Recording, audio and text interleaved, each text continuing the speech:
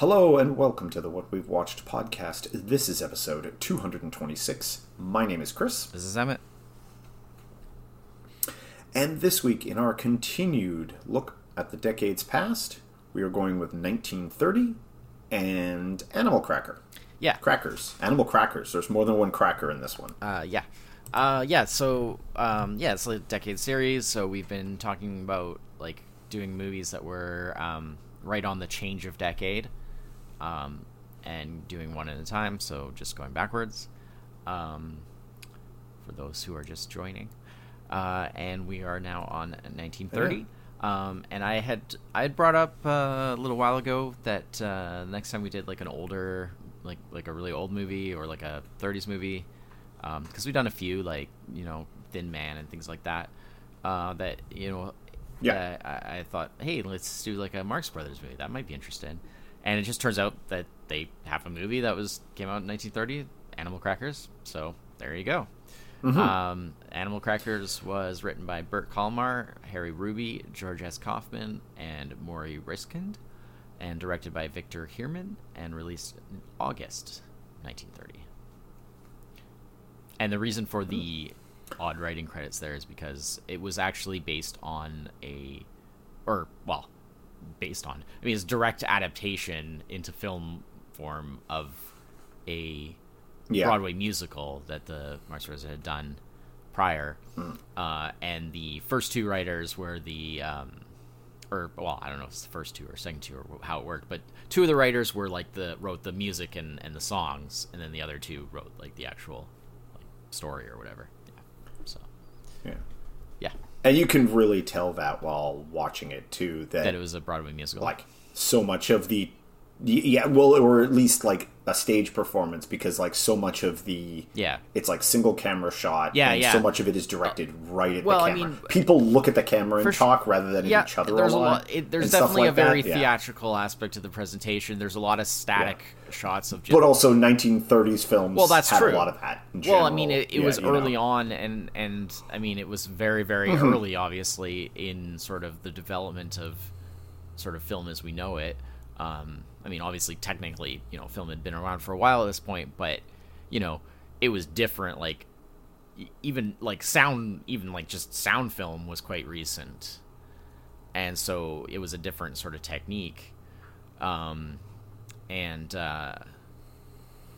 mean, they just, essentially, it's I say. The how do we do this was still, people didn't quite... Well, it was all just being figured out, and the fact that it was a stage musical, obviously, they were going for a fairly direct translation of that to film, so, they didn't really stray too far from what you could do in a stage production, I guess you could say. Mm-hmm. Yeah. What's your background with the Marx Brothers? I've seen maybe a one or two of the movies. Not this one before, but I've seen maybe one or two. I've seen a lot of clips, and I've seen some. I think the only movie I've seen in full is Duck Soup, and then the rest is I can never remember which one's which. I've even actually seen clips of this movie. Yeah, I can never remember which one's which, so I don't know exactly what I've seen. I remember there was one on a ship or something, or that had parts on a ship. That's Duck Soup. Then that's probably that one I've definitely seen then. Yeah. And then I've seen parts of others on TV and stuff like that over the years. And I've seen just a lot of clips because there's always clips in either documentaries talking about history movies or whatever, or comedy or whatever, and then just you more recently YouTube clips and things like that. I mean, I'm aware of their personas and their and then of course there's the other weird thing of the characters from Cerebus that are based on Yeah, well, that's my other I feel like I know more about Groucho Marx via the Cerebus comic. Yeah. than I know from actually seeing him on screen, which is like that's through the eyes of a completely different person, right. which is a weird. But those characters are like very based on their personas and yeah. The characters of Groucho, Harpo, Chico, and Zeppo. Yeah. Funny enough, it's actually Chico. But like Chico, but because of the whole like Chico thing being like an existing kind of name or nickname, a lot of people, it's easy to make them a lot of people say it wrong, and he wasn't really ever that concerned about correcting. So like whenever it was used in an official capacity, they would always say Chico. But like if he was like in an interview or like and anyone said it wrong, he just didn't really care. Like he wouldn't correct it or anything. So a lot of people still say Chico, but it is technically Chico.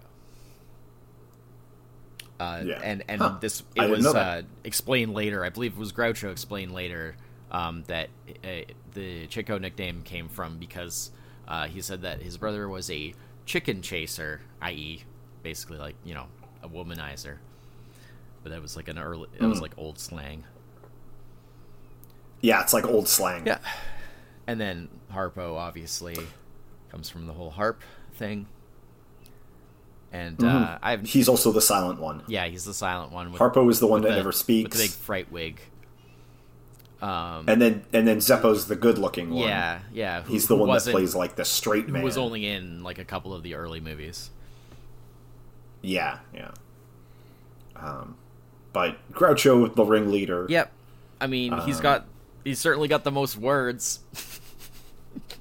Yeah. I mean, a lot of people, people often associate with the Marx Brothers is like the first thing people often think of is Groucho and all his quips and one-liners and stuff, because that's like kind of he's such a big part of it. But I think that the others are a really important part of it too. I think that if it was, just Groucho on his own would be good and it would be funny, but I don't think it would be as good as having the whole group there. Because they all kind of have their own thing, so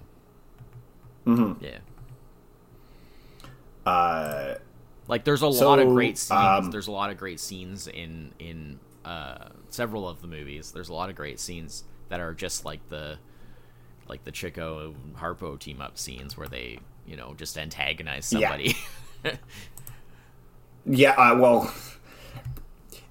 Amazing how obnoxious they can be, and it seems like this movie especially has almost and they can antagonize themselves. Like this movie's got two scenes. One where I guess we should go over the basics of the movie. Yeah, so which is every time Groucho plays. Yeah, Captain Spaulding. Yeah, Captain Spaulding returning from his trips to Africa. Being hosted at the estate of Mrs. Rittenhouse. Who's like, I guess, this like rich woman, and like a big society matron. It's a big society thing. At the same time, this other gentleman is bringing this famous painting from Paris, and it's going to be on display, and he's going to like sell it to or auction it off, or she's buying it or something along those lines.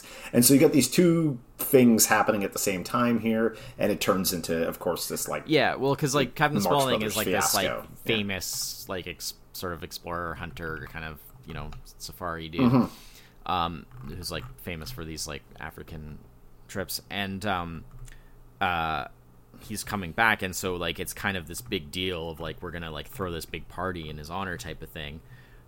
Which is then hilarious because then when he shows up, well, it's Groucho, so it's like he just has no respect whatsoever for the proceedings. It's everything is just a farce. But how and then so there's this whole thing with this like art guy, and then like they have this. He's just got this painting that's like this super like valuable. It's like $100,000. At that time, painting. And so they're like, well, we'll put it on display, like in honor of like, it'll be, like really enhance this like party, to have this painting, this like super prized painting on display for Captain Spaulding's party.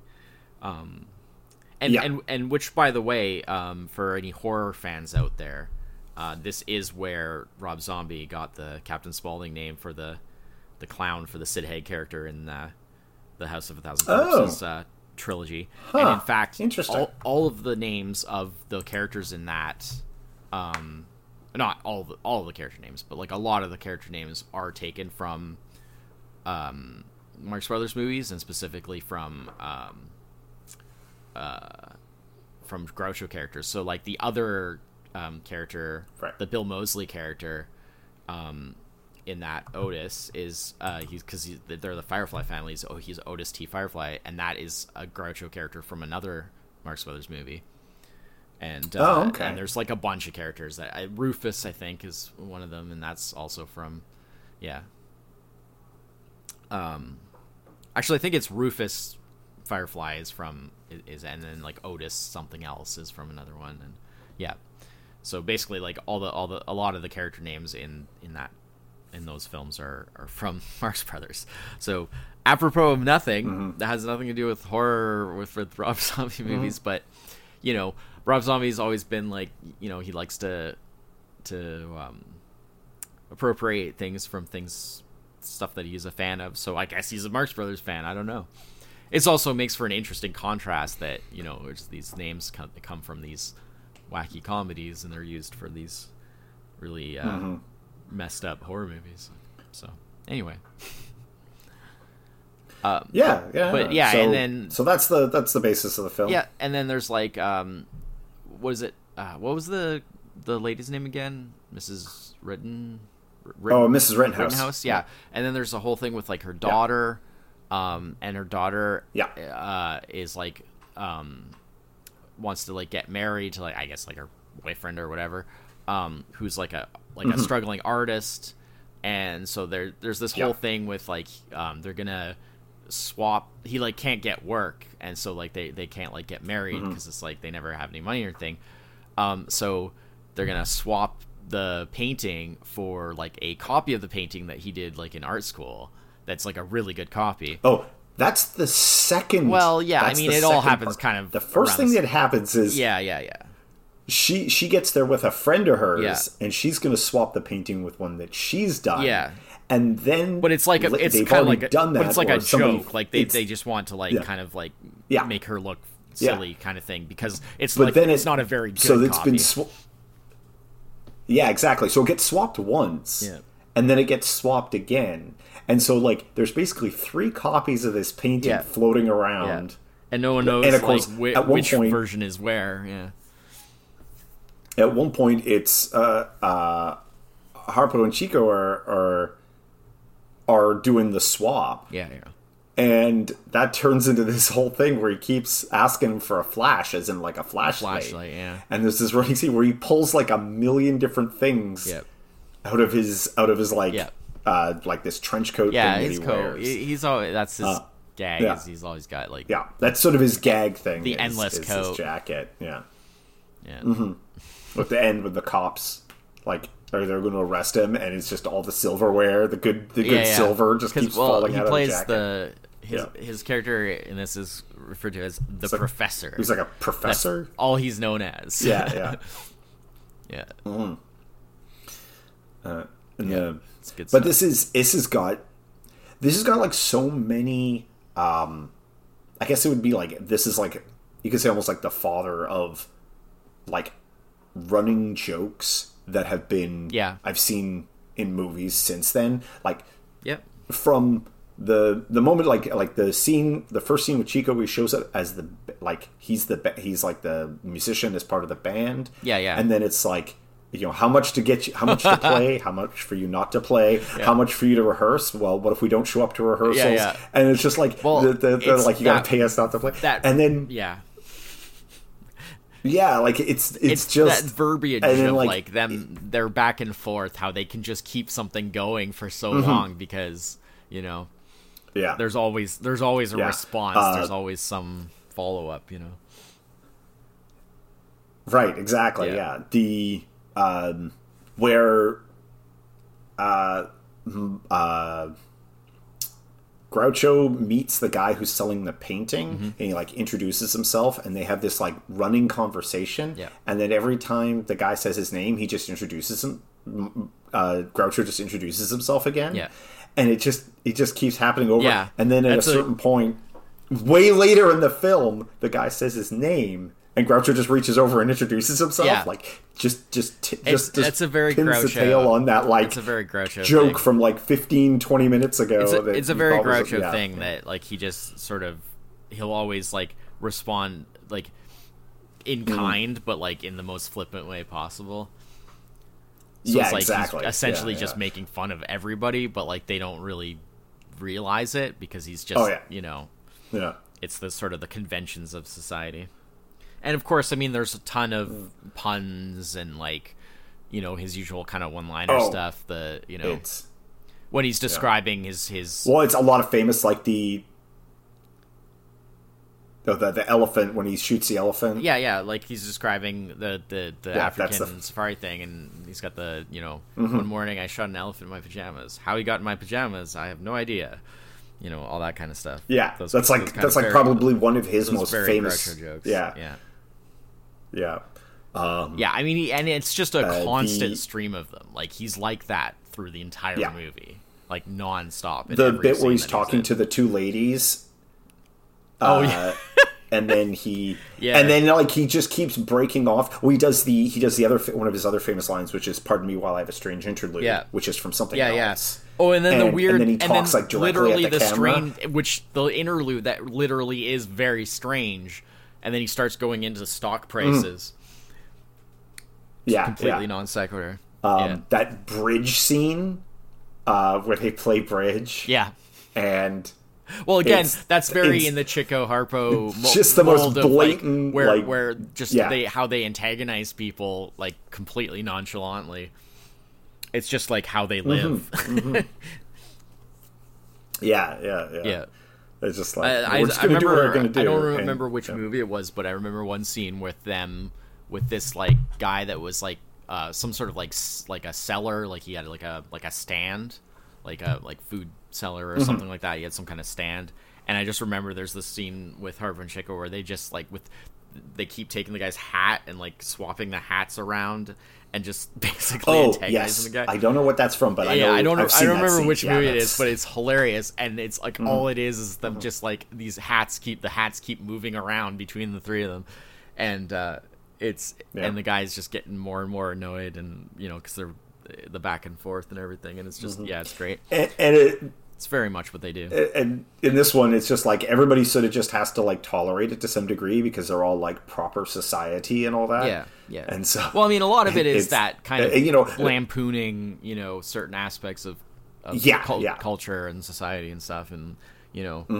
basically, just to sort of There's a lot of stuff that's like pretty kind of not edgy, but like. Well, this is a pre-code movie. Yeah, and there's a bunch of jokes that like if you're not really paying attention, they might kind of go by. But if you really hear what's being said, like especially from Groucho, there's some stuff that he says like if you really hear what he's saying in the context, it's like, wow, I can't believe they got away with that. Yeah, that's and although there was some line, I can't remember what it was now, but there was some line that they did get cut a line. Oh no. When from the film, when it was re-released after the code they put it code back was in effect, there was a bunch of stuff cut. Like there was like a bunch of lines cut. Like there was a bunch of cuts made to it that like took down the overall running time by like a minute or so or whatever, because there was a bunch of lines that they couldn't get away with. And then they've all been those all went back in. They're all back in, of course, for like this release. They've been back in since like quite a long time now. But well, this film also like existed in like a bit of a weird limbo for a while, where like the original studio, pretty much because just of like issues between the original studio, well they let it lapse, but then because of like the writing credit or like who owned what based off of like what was written and then what was left over from like the Broadway or like the musical performance and stuff like that. Like Universal technically had the rights, but getting it actually onto a screen was like a real nightmare. Yeah. And it wasn't until sometime in the 50s, like mid to late 50s, before it ever saw, like it was ever re-released again. And even then it took like direct action from like, I think some like Groucho, and there was like a society for the re-release of Animal Crackers. And then like he showed up at some, yeah, it was like in the conference, 70s, but like a press meeting for it. Yeah, it was in the 70s. Yeah, so it was like so much later, and before like they would actually get around to releasing this in a way that it could be on TV and stuff. Almost like 40 years where it kind of just languished in limbo. Yeah. Yeah. But, it was a student. It was a UCLA student. That's what it was. Yeah, and a fan of the Marx Brothers films, and he saw a screening that was done, and the film had not been distributed for theatrical release since like the early 50s. This is like the end of 1973, and so like all the prints were like really old and bad quality and stuff. And Paramount had allowed the license to expire and all this kind of stuff. And so it was considered, and the movie was considered like a legal mess that they just didn't want to like deal with because of the whole thing with the authors of the Broadway stage play and the rights going back to them and all that stuff. So this student actually was able to contact Groucho to get him to like help to basically persuade Universal to re-release the film properly. And Groucho actually agreed to help out with it. So, because Groucho actually attended the premiere when it was re-released. Yeah, because it actually had a theatrical re-release before coming to television, and Groucho attended that premiere, which is yeah. But evidently it was a bit of a nightmare to film because of the Marx Brothers. Like they were a bit cavalier on set and very difficult to direct, and they would often just like, take off. Like halfway, at halfway through the day, they would just like take off and go golfing, and just leave like the set in limbo. And it was early days. They weren't, there wasn't. Yeah. But well, they were often reported as having a nonconformist lifestyle, of whatever that was like 1930s speak for like how they lived, which was very. I guess you could probably compare it to whatever they felt another like. 10 years or so. They would have compared it to almost like like a bohemian kind of like where they did what they want, and I'm not going to tell them. I'm not going to tell them they're wrong. They're the Marx Brothers. Well, the thing was, it was the kind of thing is they were guaranteed box office like money. And this was only their second. This was like movie, third or fourth. Exactly. But they were well known because of like other things, but like this was only it's like you said, this was only their second movie, and it was the third highest grossing film that year for what is basically just a comedy. Yeah. Which this is 1930s theater, so it means something a little different nowadays. There wasn't exactly the gigantic flood of films coming out. But there is enough though. But yeah. But I think it's they essentially they were already very popular doing stage work. Well, yeah. And so basically, there was no way to really translate what they did into film before sound had taken root, right? Without you couldn't do a they were no Charlie Chaplin or Buster Keaton or you couldn't really do what they did without a sound film. So they kind of had to wait for that. Yeah. Right. So. Yeah, exactly. Yeah.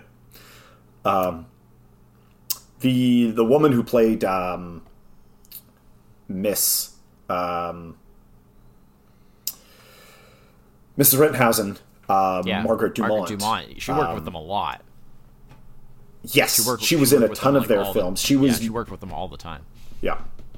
Yeah, it was quoted that Groucho called her practically the fifth Marx brother. Yeah, I mean, a number of times in a sense, because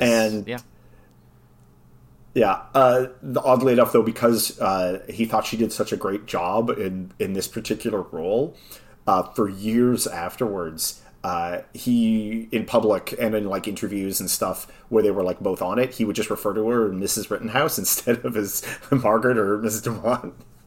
Because he so like thought she just like nailed what like the role so well, and he was like, oh yeah, she's just Mrs. Rittenhouse to me rather than being yeah.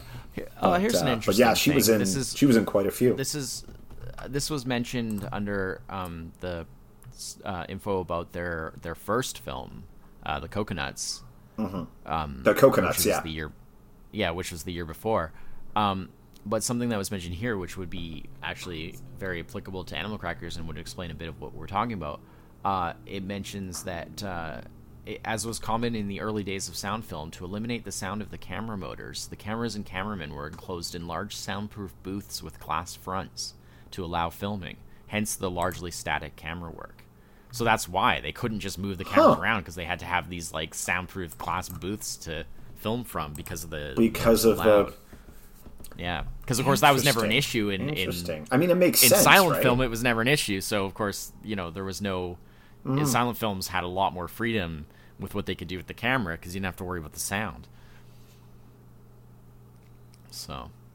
Yeah, that makes sense. Yeah. So, just eventually just hide the poor cameraman. Eventually, go film in this tiny booth. Eventually, over time, they got obviously cameras were developed with better soundproofing built into them, and and then of course the fact that a very good quality, like the post looping, right, like post dubbing essentially became better quality and stuff, and so they were able to do that for circumstances where they needed to film in somewhere where there's loud noise. But like in the early days, I guess they didn't really have any other way to do it. If they needed good sound, so they just had to do whatever they could. Kind of interesting. But I don't know. It wasn't workaround. What did what did you think overall? I really enjoyed it. Yeah, I mean, it was not to enjoy. It was a good chuckle. I mean, I will say that I've been having a rough couple of days, and it was a good way to pull myself out of a funk. Yeah, I mean, I will say there's nothing particularly special or kind of different about the plot or anything. Like, it's a very typical it's farcical sort of. The plot in these movies, in their movies, it's just the groundwork for the delivery system of ridiculous situations and puns, right? Yeah, but I mean, if you can have that and have a good story, obviously it's cool to be able to have both. Sure. I'm just saying that this wouldn't necessarily be their best movie, just because I think some of the other ones might have a better story or slightly more memorable scenes or whatever. But it was very entertaining because it just had the nonstop, all the jokes and stuff, and it was great. Yeah, exactly. Yeah. No, I liked it. It was good to watch another Marx Brothers movie, and I sort of just added to my queue, then they got a couple other ones that looked funny, and they're nice and digestible. You don't. The other one that. Yeah, the other one that I wanted to see at some point, I don't know which one it is, but there's one that I saw this. I want to say maybe it was A Day at the Races, maybe. Sorry. I think it might have been A Day at the Races. I don't know. There's one that I've seen a. Yeah, that's what it is, because that's Day of the Races is when Groucho plays Dr. Hugo. Groucho plays Dr. Hugo Z. Hackenbush in Day in the Races. That's a Okay. really good one. Yeah. There's some really classic scenes in that one. Yeah, because I mean they were popping out a film every year through pretty much the entire 30s. Pretty much, Even then, and then into the 40s, and then it started to trail off a bit. I don't think they did much after that. Both a couple of them passed away in the 60s. Chico and Zeppo passed away in the 60s. Yeah. And then Groucho passed away in the late 70s.